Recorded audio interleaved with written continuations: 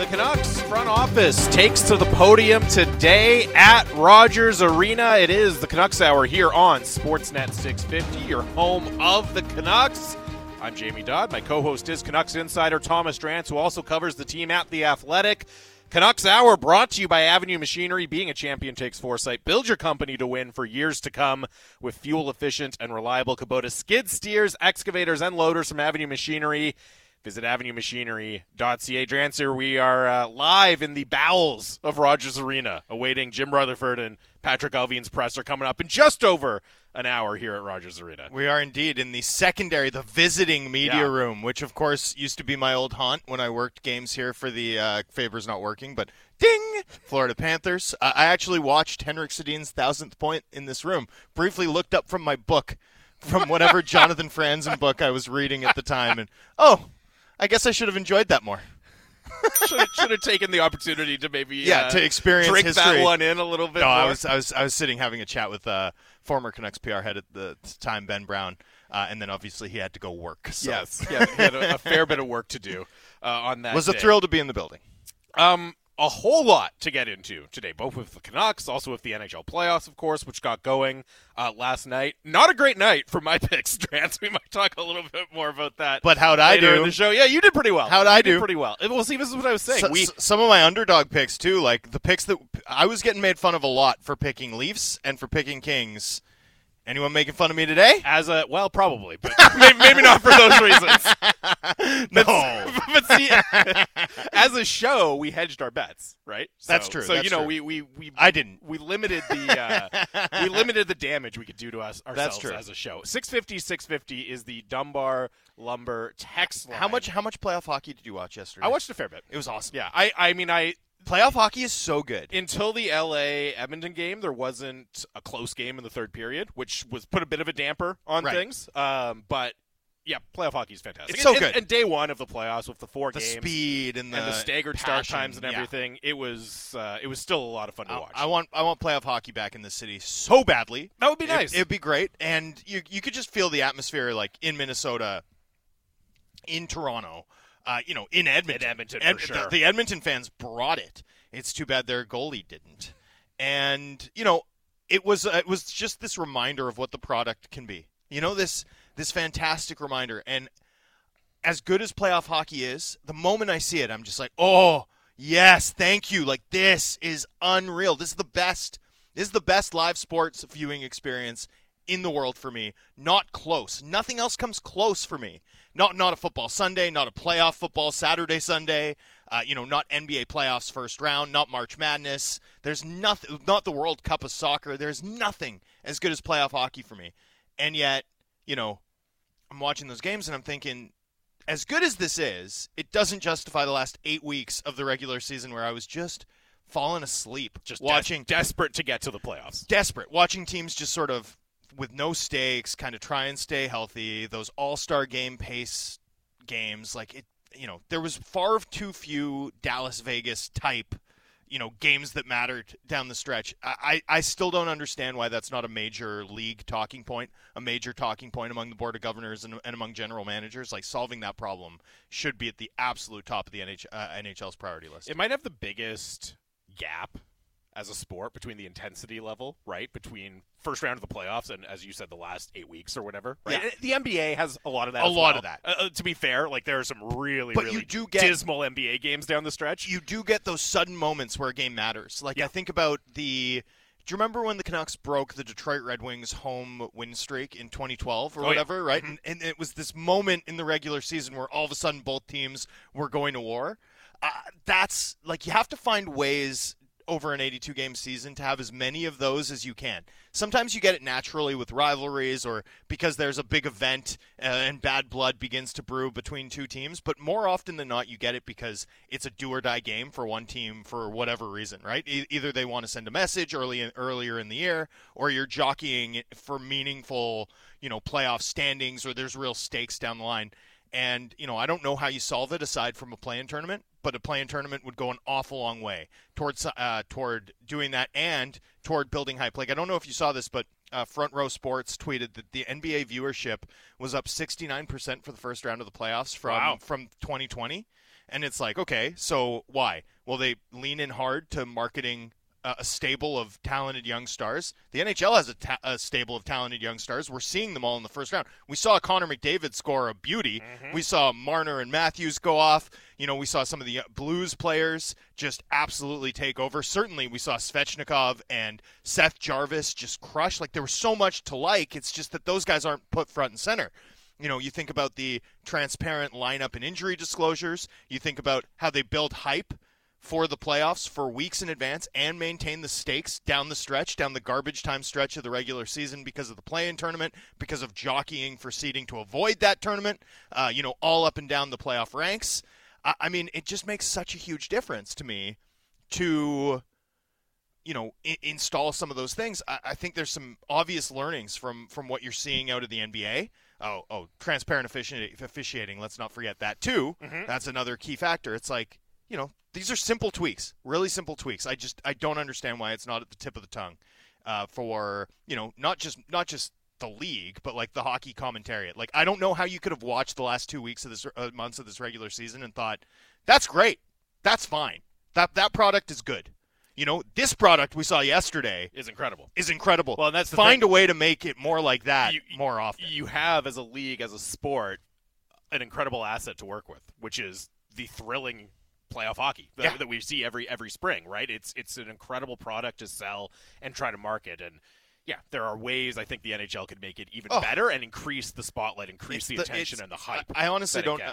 We'll move on because this is a big digression. But I honestly, you're getting worked up. Well, I don't understand. Like, for me, it should be almost the only talking point. We'll get back into the playoff discussion a little bit later in the show. Tanbeer texts in, how excited is Drance after the Leafs 5-0 win? Oh, it's one game. Who cares? It's one game.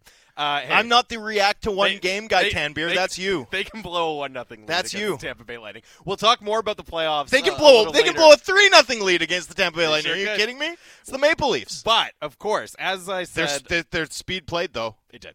And that's the Leafs might not win the series. Look, it's playoff hockey. Anything can happen.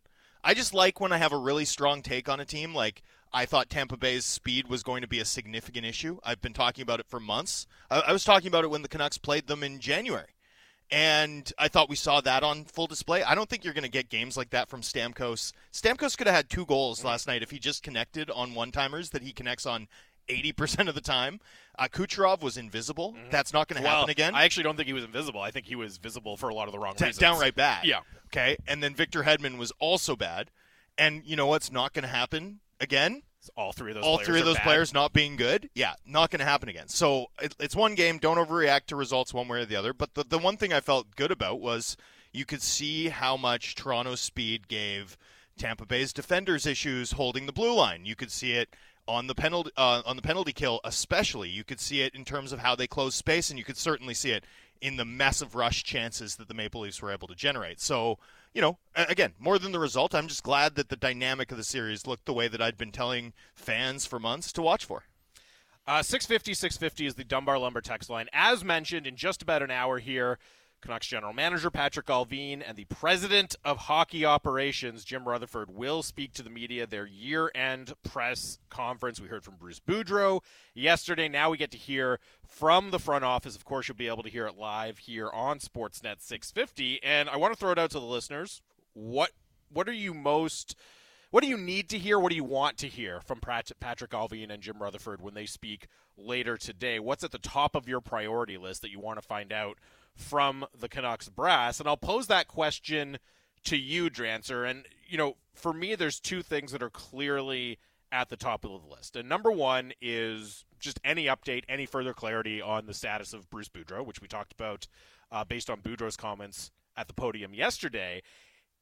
More than that, and I think even bigger than that, is where do they land on the kind of tweaks versus significant changes debate that has been simmering for the second half of the season, and I think was put in the spotlight by what Bruce Boudreau had to say yesterday, where he said, I think this team is just a couple of tweaks. So to what degree do Patrick Allvin and Jim Rutherford align with Bruce Boudreau on that subject? I think that is going to be the most interesting thing to try to parse from their comments today. Well, that's the line that the most people are going to put a magnifying glass on and try to squint and read between the lines, right? So I would suspect they'll be prepared for that. I would suspect that they'll find a way to sing from the same hymn book while also throwing a token nod to the future, right? You know, Jim Rutherford might say something like, when I first came in, I noted that every year it seems like if you get the right two players in or the wrong two players in, it changes your fate. So I agree with Bruce there, but also with where we're at, we need to be mindful of the future. I think that's probably the way that you kind of like, hey, I agree with him. I said that when I got hired. I'm consistent over many months. Now, of course, Rutherford and Allvin, I think, have been pretty careful to give you a Rorschach, right, where you can kind of see whatever you want. And by the way, I don't think that's bad policy, especially as they, begin to wrap their hands around this organization and really put their stamp on it. But, I think something like that where they King Solomon it, split the baby, kind of get to have their cake and eat it too, to mix 8 metaphors in like 30 seconds. I think that might be sort of what I'd expect to see there. Certainly a lot of attention on that one. But on the Boudreau front, I don't think there's a lot of suspense. Right? It's really easy for Rutherford and Allvin to echo Boudreau's comments. Mm-hmm. There's positivity there without being super committal, right? One way or another, we're talking. I'd expect it to work out. Bruce wants to be back. We want him back. Kind of tickety-boo, right? Not a huge issue, I don't think. That's not a tough one to sidestep. Here's what I'm now most interested to hear, especially in the wake of Brian Bartlett, who is JT Miller's agent's comments on Donnie and Dolly earlier today. I'm curious to hear the club address how big a priority extending JT Miller and Bo Horvat is likely to be this offseason. And as a corollary to that, I'm curious to hear, and I'm likely to ask them if they're listening. They can prep their answer in advance. They're not listening. I'm curious to hear how, philosophically, right, do you balance how difficult it is to find and replace players as good as JT Miller is with the risk inherent in signing a guy who's going to be 30 years old the first year of that deal to a long-term big money extension? How do you balance that, particularly considering where this team is at in the NHL pecking order, which, 106-point pace under Boudreau aside, is on the outside of the playoffs looking in, and 5th in their division, right? It's not – they were 6 points out. It's not like we're talking about a team that just missed or that has a track record of making the playoffs. We are talking about a team that's an also-ran in their division. And now I think if you're looking at teams like the LA Kings, right, and teams like the Anaheim Ducks, probably doesn't have the asset capital necessarily where you're saying, well, 3 years down the line when Vegas is really old and Calgary gets long in the tooth, there's going to and McDavid leaves Edmonton because he's tired of playing in front of bad goaltending, and there's going to be a window for us. Like, I don't even know that you can say that. This team's not the best positioned. In fact, it's very mediocrely positioned for that sort of medium-term eventuality too. So I'm curious to hear them address the philosophical nature of balancing the now and the future. And I think that's probably going to be my approach to try and get them to discuss the tweaks question in a way that maybe steps a little bit outside what they might be expecting. Well, and if they're asked specifically about what Boudreau had to say and the tweaks phrase and that kind of terminology, as I mentioned on the show yesterday, you can get into some semantic hair splitting, right? Right? Like you could, if you want to pretend that tweaks means, oh yeah, we're 3 really good players away, right? Like we're another top 6 forward who's excellent and 2 more top 4 defensemen. That's only 3 players. That's not massive changes, right? You can kind of fit that under the tweaks umbrella if you really want. I don't think that's the common understanding of tweaks, you know what I mean? But you can kind of fudge it, like, yeah, 3 players. That's not that big a deal, right? We're only 3 players away. So you can kind of thread the needle that way, right? If you don't want to come out and say, no, we're way more than a few tweaks away. But I think the overall kind of philosophical point that you make is going to be an interesting one. And Brandon in Vancouver, Texas, in 650 says, I'm hoping to hear that this past run hasn't derailed the obvious changes needed to this group. I'll be incredibly sad if they choose to only tweak a thing or two. Bruce is amazing, but he focuses on each season in turn, hoping to achieve the playoffs. That's how his job is judged. So it's understandable that he would prefer to keep his big players and hope his brilliant run continues. I think that's an important point about the different mindset that a coach coach is always going to have. And that you want them to have, by the way. Like that's healthy. What's one of the lines you always hear is that a coach wants his team to trade the first-round pick every year, right? Like, I don't care if this guy's going to be good for us 3 years from now. I need a player who can help right now. That's how coaches think. Yes. It shouldn't be, certainly, how general managers and presidents think as a matter of course. So I think that's a really insightful comment from Brandon. And I think one of the big tells is going to be, what's the number one thing we've heard from Patrick Allvin and Jim Rutherford since they've taken over? It's the need to generate cap flexibility and cap space. That is the number one thing. And there's other things down that list, right? Prospects, draft picks, depth, all of that. To me, if they continue to bang that drum and emphasize that cap space and flexibility is the most important thing, that is going to be, I'm going to probably interpret that as them saying, without directly saying, you know what, we're not really changing our plans based on what this team did over the final 3 months, right? Like, it's still cap space, it's still prospects, it's still picks. And you can they can reassert their philosophy and their vision without coming out and directly disagreeing with what Bruce Boudreau had to say. Totally. I also love to hear, analysis that could be ripped off the pages of The Athletic. So I'm here for that. I think you're right, though. I think the cap space line is the tell. Although, I think, again, we're looking at very few trees and trying to describe the forest, right? Just in terms of what their mindset has been so far, right? So if you think about the trade that they've made to clear out cap space, which is the Travis Hamonic deal, right? It wasn't purely that they valued $3 million in cap space. They also got a replacement. They just got a more affordable replacement who was probably a better fit organizationally, younger, faster, more upside. All of that. Right. And so it's not as if it was a pure dump cap space. It was a dump cap space and get younger, more affordable, right? More upside, better cultural fit.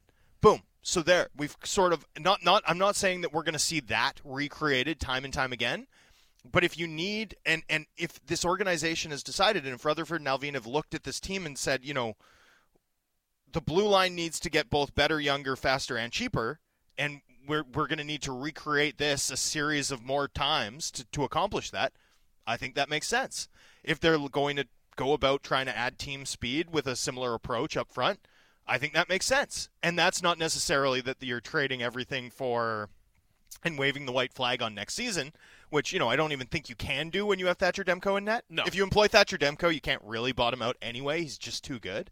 So, I think there's sort of a middle path that they've already charted or begun to chart. I don't think it's one that's, I think it's a sensible potential course, but we'll see how much, so I guess what I'm saying is, in terms of the cap space talking point, don't read too much into it if that is their focus, right? It doesn't necessarily mean scorched earth, trade everybody, rebuild. It just means, finding smart ways to add value to your organization with players that are, younger, faster, cheaper.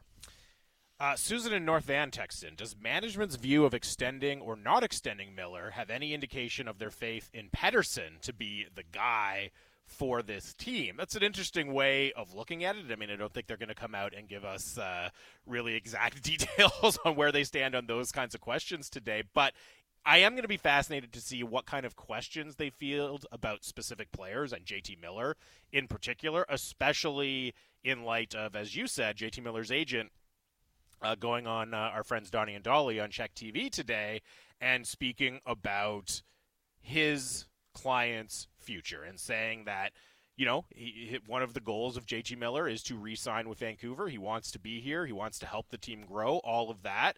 But also, trying to kind of rebut, which is an agent's job and an agent's right, trying to argue against the idea that because JT Miller is going to be 30 when the new deal kicks in, that there's a lot of risk attached to the deal. And the JT Miller dilemma is still the most interesting and the most challenging piece of business to me that this management group has to figure out. Because, Bo Horvat, I think that's a pretty easy one for me. You sign him. You extend him. There's a fit there. Lock him up. He's your captain. Keep him here long term. The Brock Besser one, it's certainly complicated, but again, I think it pretty clearly points in the direction of find a way to get an extension done with this player at less than 7.5. With JT Miller, I have been very much an advocate for exploring a trade with him rather than signing him to a big deal. But I also understand how incredibly difficult it is to voluntarily walk away from a player who just put up a 99-point season and who's an emotional leader on your team. And I'm really curious to hear what they have to say and how specific, if at all, they will be about their plans with JT Miller, the timeline for how they're going to make that decision, and everything involving that dilemma with their leading scorer. No question. Although, and let's get into JT Miller a fair bit on the Okay. on the other side. But I do want to note, I want to come back to your comment on Bo Horvat, right? Which is that you think it's a no-brainer. And I think here's where you get into a very interesting conversation about the impact of age, right? If, for example, you were to sign Bo Horvat to an extension this summer that was 6 years long, let's just say, $8 million times 6 years, okay? Maybe it's more, but if say it's a 6-year extension, that takes him through his age 33 season. Okay? That's a huge difference with a JT Miller extension where if you sign a 7 or a 6-year extension, his age 33 season comes in year 3, right? By the end of it, you're also buying his age 34, 35, 36 seasons. That increases the risk exponentially. And we'll talk about the JT Miller as outlier argument. We'll talk about aging curves. We'll do all of that, not just over the course of the summer, but also into the second segment. But I think the grounding, the sort of foundational question you have to ask yourself in doing either deal, right, is how close are you? How close are you? How close are you to competing for the Stanley Cup? And this is actually sort of a roundabout way of asking the listeners a question that I'm curious to hear their answer to. I'm curious to hear your answer to, too, Jamie, because I was watching the playoffs last night, and I watched bits and pieces of every game. I didn't take my eyes off of hockey all night, and it was beautiful. And I'm watching these games, but I'm thinking about the Canucks, because that's how I'm wired. And I'm watching it, and I'm thinking, I saw the Canucks measure up against the Blues, and I saw them measure up against the Wild, and I didn't like what I saw particularly, right? Like, I thought those teams were materially better. I'm watching this Tampa Bay and this Toronto game, and I'm thinking Vancouver got, the pace of play was dictated by Tampa Bay, both games they played, and Toronto's out skating them in every phase of the game here. I watched Carolina, and I thought, this team has miles to go before they catch a Boston team that has miles and miles to go if they're ever going to catch Carolina.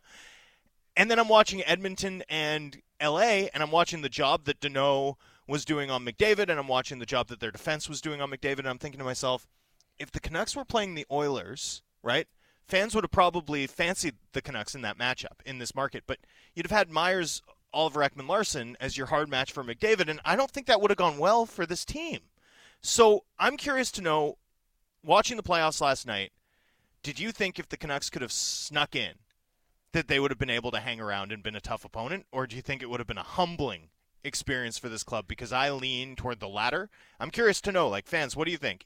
Would the Canucks have done okay if they'd snuck in? Text it in, 650 Dunbar Lumber inbox. Yeah, hit us up, 650. We will talk about that. We'll continue the JT Miller discussion, and we will quickly look ahead to the playoff series that get going tonight as well. You're listening to the home of the Canucks, Sportsnet 650.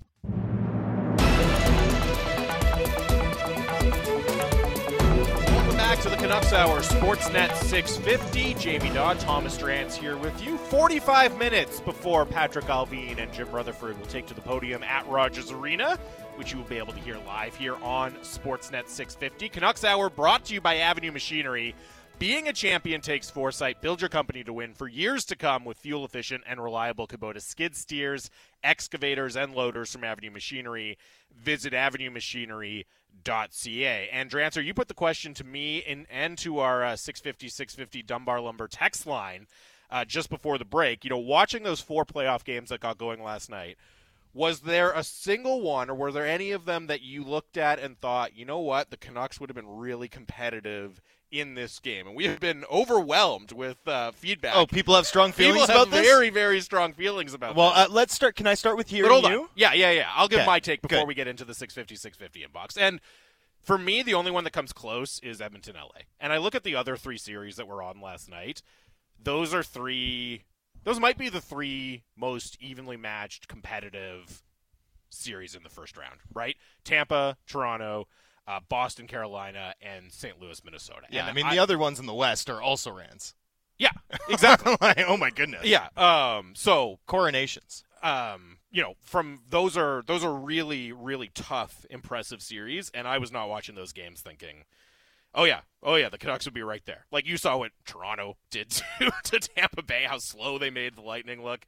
You saw what St. Louis did to Minnesota. The only one that came close for me was Edmonton and LA. But as you said just before the break, would Tyler Myers and OEL have been able to do a job against Connor McDavid? And who over would have been 7 matching games up with Leon Draisaitl? Probably not. Like, I don't think it would have been a sweep. I don't think it would have been, they're getting completely dominated every night, but they wouldn't have been the favorites, that's for sure. Against Edmonton, obviously. They might have been plus like 300 to win the series. So, yeah, I mean, could they have, stolen Our friends a game play or two? now would have handicapped that aggressively in Edmonton's favor. Could they have stolen a game or two? Yeah, absolutely. But they also clearly would have been the second best team there. And, to be honest, that's a lot of the sentiment that is coming in the 650 Dunbar Lumber text line. And this one came in from Tony from Port Coquitlam. He says, there's a big difference between the pace of playoffs and regular season play. Yes. Great point, Tony. He also says the way they got pushed around by bigger teams, I'd say it would have been a humbling experience for the Canucks. Dead on. And even beyond getting pushed around, I think that is the biggest question, because you see how these good teams raise their game as soon as the playoffs start, right? They find another gear. And did the Canucks have that other gear to get to raise their game, to match it, right? Like, because you can go through and point to games against a lot of these teams where they were competitive or successful. But when those playoff teams get into the playoffs and take it up a notch, would the Canucks have been able to match that? And that's where I land on no. Totally. That's ultimately the biggest thing, and I think Tony is right to point that out. 100%. Hit us with some other responses from the inbox. All right, it says... Who disagreed, other than Tanvir? Yeah, Tanvir is all in. You know what? I can find some disagreeing ones, but there's a lot of agreement, to be perfectly honest, right? I mean, there's a lot of people saying... here's a very common sentiment. This is from Oz in Vancouver. It says, I think if the Canucks snuck in and got the Oilers, they'd have a chance strictly because of Demko versus Mike Smith. The team is still 2 or 3 steps away from being a proper contender. But they wouldn't have had Demko. Demko's hurt. Yep. Horvat's hurt. I mean, that's an important thing to note, right? Like, the Canucks wouldn't have those guys, which is part of why, do they have the depth? Look, I wouldn't want to face Spencer Martin in a playoff series. Guy's never lost in regulation. Incredible for this franchise. But Lee texts in, Canucks have been in playoff mode for months. They may have hung in with teams like the Avs in the regular season, but those teams were in cruise control. Canucks definitely would have been humbled 100%. In the playoffs. That's such an important point to note, because you do need to remember, too, that the stakes of closing gaps late versus teams that are safe are completely asymmetrical, right? And there's so many situations. I'll go break it down objectively at some point, but there's so many situations where teams get hot in the second half and don't carry that over to the next season because the stakes are different. The pressure is different. The game is different when you're a long shot bid, closing late, trying to finish strong, as opposed to a team that's really in the mix for a playoff spot. And one thing that I still sort of point to when I think about this team and how this season went is that every time they got to the point of having the precipice of having a real shot, that's when they lost, and usually lost to like the Ducks or the Red Wings or the Sabres, right? It wasn't as if they went into Colorado the game after the deadline and got crushed. In fact, that those were the games where they played really well. Mm-hmm. It was when they were hot, and then they faced this super workmanlike, polished, professional Blues team that all of a sudden things kind of came apart at the seams, right? Like, that was the story of this season for me. I do think that if this team had been in the playoffs, 7 games to find the weak spots on this defense core when you're rolling out Myers and Oliver Ekman-Larsson, who did a really good job for this team and this franchise over the course of this year. But, the seams will show. Luke Schenn in the top 4. Again, Luke Schenn, great value. He's been an incredible piece for this team. Obviously off the ice, on the ice too. He was really good on Hughes' right side all season long. But in a 7-game series, it's a different game. A few more thoughts here from the 650 inbox, because this one got a really big reaction. Rahul P says, we would be humbled and we'd be discussing the exact same issues with the team while holding a worse draft pick. Marcus and Gibson says there's not a single series in the playoffs right now that the Canucks defense would match up well in. Rager says it would have been the same strategy they deployed against Vegas 2 seasons ago. Try to keep up with them as long as possible. When all else fails, retreat and depend on elite goaltending and shot blocking. And I'll read, I found one dissenting one here. It is, of course, from Tanbeer, who says, the Canucks can compete with anyone if they bring the same core back. And if Podkolzin, Höglander, and Rathbone take the next step and they sign Russian free agent Kuzmenko, I think they are cup contenders, especially now that they have a good coach. Andrei Kuzmenko is putting them over the top. Tanbeer used to want a cup for real. What happened to you, bro?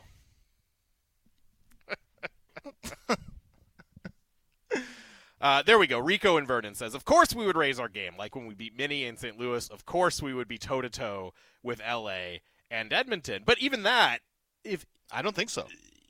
And even that, the best-case scenario is being toe-to-toe with L.A. and Edmonton, right? Totally. Which is, okay, that's nice. Second-round cannon fodder. Yeah, but you're not going to be toe-to-toe with Calgary, Colorado, St. Louis, Minnesota. I also think it's debatable. I don't know that you would have been toe-to-toe with the Kings.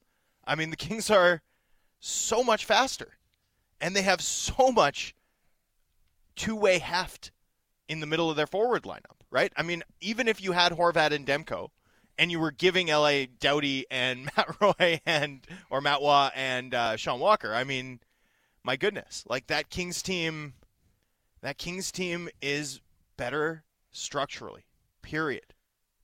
Like, I don't know what else to say about it. Last word on this from Jason the Killer Goalie, who says the Canucks would not be able to keep up speed-wise with any team in the playoffs right now. Keep your thoughts on that coming in. Maybe Washington. Keep your thoughts on that coming in. We haven't seen them play yet, to be fair. Yeah. So in those games last night, I think he's on to something. Fair. Keep your thoughts coming in, 650. Did want to touch on the JT Miller conversation that I brought up in the previous segment.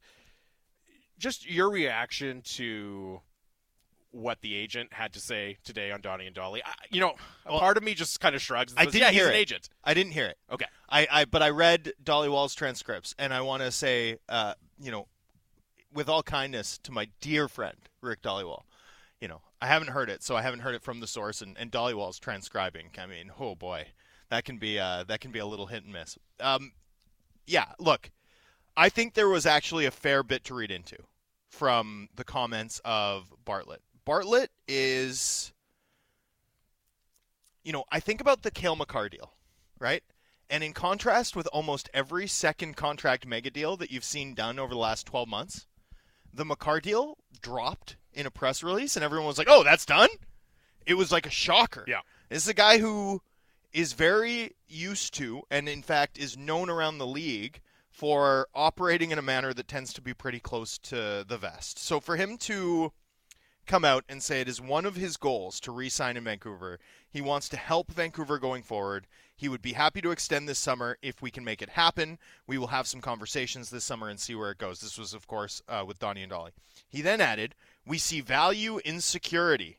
Mythology is players don't do well after 25 to 30. That is not the case. Stamkos just hit career highs at 32. Players take care of themselves. We will see if a new deal comes together or not. I anticipate we will have conversations this summer.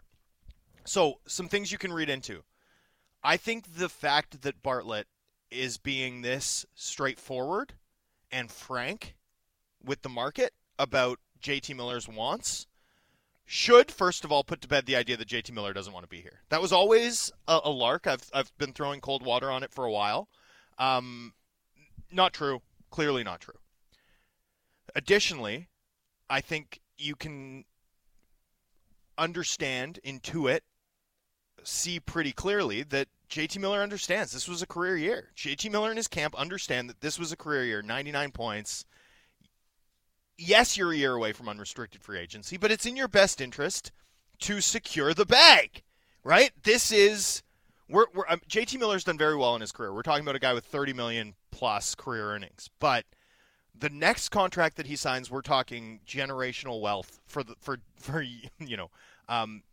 generations of the Miller family. This is a totally different they're totally different stakes here, and the time to go get paid, the the platform year you want to be able to point to is this last one, obviously, where you were, a play-driving first-line center who killed penalties, crushed it on one of the league's most productive power plays in the second half, all of which, by the way, runs through you, and we're a point short of 100. Yeah. I mean, top 10 in the league. This is the year. This is what you want to be paid for. So, of course, you'd value security. You'd see value in security coming off of that career year. I then sort of come to the 30-plus question, right? Players do remain very good into their 30s, no question. There are a variety of them. Most of them are going to the Hall of Fame, right? Most of them are, like Steven Stamkos is one of the best goal scorers, not one of, the best goal scorer in terms of the accuracy of his shooting, right? He's the best marksman of the last 15 years in the NHL. Ovechkin's the best goal scorer, of course, but he does it with volume. Stamkos is the greatest sniper, the finest sniper of his generation. Alex Ovechkin himself is a legendary goal scorer. He's going to retire probably as the league leader in goals scored and top 5 in goals per game. I mean, he is a machine. Joe Pavelski's going to hit 1,000 points. He's going to go in the Hall of Fame. You can find examples, but most of them are players who have generally been in a class of star, part of conversations, which JT Miller hasn't typically been, right? I mean, I think that's fair to say. Which is not to say that JT Miller isn't very, very good. Is there a world in which he maintains his effectiveness into his 30s? Yeah, of course. There is a real chance of that. If you wanted to make the argument to me, this is the argument for JT Miller sustaining this year's success that I'm here for a little bit. I'm at least willing to hear this argument. JT Miller moved to center, and when he moved to center, his game changed. That's the argument, right? All of a sudden, he became a high-end playmaking center, and with his intelligence for the game, he is likely to keep that particular skill set for longer than he would have if he was the type of power winger we first saw when he came to Vancouver. That's why one might believe that he can be very effective and even worth his contract well into his 30s. If that's your argument, I understand. The risk, though, is that when you look at Miller's underlying profile overall, you see a guy who was among the league leaders. Thank you. There you go. Dunbar Lumber. League leaders in individual point percentage, right? Almost 20% higher than he's ever hit in his career.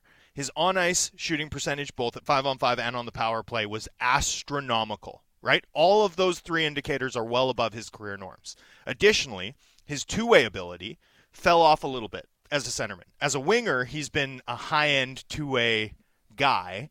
At center, some of the gaps in his defensive game were more apparent, more obvious, and his defensive impact was slightly negative overall over the course of the season. Although I would note his last 20 games were the best 20 games that he played defensively of the year. So you put all that together, and I would bet heavily against Miller being a really high-end piece into this contract, but I would also bet heavily on him being at least market value for the first 2 or 3 years, because he's really, really good. Yeah. Without question. This team is better with JT Miller on it than they are without him for at least a couple of years. And yet, I think the realities of the hard cap force teams into such difficult decisions on who to keep and who to, allow to depart. And it's not enough to have the right guys. You also have to have the right guys at the right time of their career and at the right price. On the right contracts. And just the way that I tend to see that, I suspect that Miller was on the right contract to be a guy you win with the last 3 years plus next. And I think the next deal that he signs, considering how this team is positioned, considering all the commitments they already have on the books, considering that Oliver Ekman-Larsson, for example, is signed at 7.26 through 2027, right? I think you get into a moment like, can you win a cup if you've got JT Miller and Oliver Ekman-Larsson taking up 15 to 16 million of your cap space in their age 32 and 30, 33 and 31, 34 and 32 age seasons, all the way up through their age 37, 35 seasons? I don't think so. I don't think this team is close enough to capitalize off of the most probable productive years of the next Miller contract. And we shouldn't overlook this, there is a non-zero chance, based on the history of these deals, right? There is a non-zero chance that the deal is a net negative the day it is signed. Like the Eriksson deal was, like the Jeff Skinner deal was. Yes, that's a worst-case scenario, but you can't ignore the worst-case scenario. I didn't ignore the best-case scenario either, which was that JT Miller becomes, an Adam Oates with, a more significant vocabulary of curse words, right? There is that possibility too, but I actually think the probability of him being a player who at no point on his next contract provides more value to the team than he would have if he walked for free is greater than the probability that he's, foul-mouthed Adam Oates into his mid-30s. A 90-point player until 35 that's just how I'd handicap it. Yeah. And it's a really tough decision for a club, especially when you consider how much they've spun their wheels over the past 7 years, when you consider the timing inherent in the Demko contract, when you consider that, there's the Besser situation, the Horvat situation, and the Pettersson situation, and all of those guys are going to get more expensive in the near future to navigate. I don't envy Rutherford and Alvin. I think if you're coming down and saying one approach is the right one or the wrong one, necessarily, that's probably not fair. It's a complicated situation and a super high-stakes one. It's just that my appetite for risk, considering all of the risks that they took to build this non-playoff team, considering how they're positioned, I just prefer to see this team try to build something that's more sustainable. I'd like to see them slow cook something as opposed to just put the leftovers in the air fryer. At some point, you need to change what you're doing if you want to get a different outcome. And for me, that would be looking to the future with some discipline and trying to pull a higher stakes version of the Hamonic-Dermott thing with JT Miller. The key for me is find the next one. Not just looking at it as JT Miller in a vacuum, but specifically how he fits with everything else that's happening on this team. Because if this team had a boatload of cap flexibility going into this offseason, I think there'd be a very strong argument for re-signing him. Hey, we're building something here. This guy was a key to it. Let's do it. If they had all the flexibility in the world, it would be a much, much different conversation, but they don't. And maybe they can pull a rabbit out of their hat and figure out a way to create that flexibility, and that changes the complexion of the JT Miller debate. But you have to look at it not just as JT Miller and what he's likely to do, because obviously he's a fantastic player. It's also about the situation the team is in. Quickly here, let's run through the 4 series that get going tonight. I know you've already made your picks public on Twitter, so maybe I can just give mine and you can tell me why I'm an idiot. Rapid fire here. So I'll start with what to me is the most compelling of the 4 series that start tonight, the Rangers and the Penguins. This is a tough one. I wanted to pick Pittsburgh out of respect for Sidney Crosby and the year he's having, which has been phenomenal, I think flying under the radar. I'm going to give it to the Rangers in 7. And it's a tough one, but that's where I come down. I think picking against Igor Shesterkin is one of the picks that I'm least confident about. Yeah. I just think Pittsburgh has a totally different gear than the Rangers do 5-on-5, and so I'm picking them in 6. But obviously, the Rangers' edge in special teams and in goal needs to be, if you're betting on the Penguins, do it with extreme caution. As I said, hard to pick against Sidney Crosby, but yeah, the goal, the edge. Get to the goods, Panthers. Come on. The other series, it's like, what do you want me to do? Florida in 5. Yeah, Florida in 5. Florida in 5. I've got Colorado in 4. Sorry, Nashville. Yeah, me too, actually. With the Saros injury. I don't. No, that one's over before it begins. And then Calgary and Dallas. And I'm going to break Bick Nazar's heart here and pick against his beloved Dallas Stars, but I'm taking the Flames in 5. Bick likes Dallas? Oh, Bick loves Dallas. That team sucks. I hate that team so much. They upset me to watch them play. Weren't you telling me? Are you excited?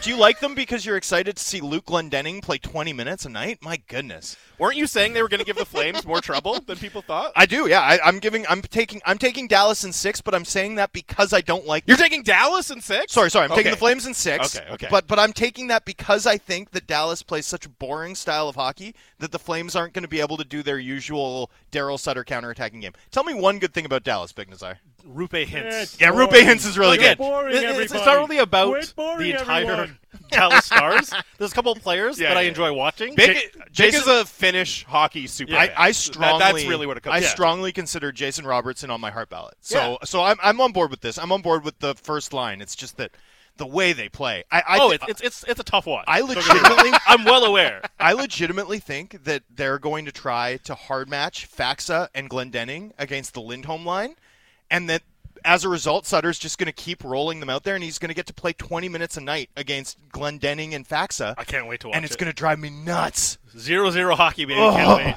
All right, you hear him. Bick Nazar is in the house. He's going to take over with the People Show. That's up next, and they will get you set for Patrick Alvin and Jim Rutherford live at Rogers Arena on your home of the Canucks, Sportsnet 650.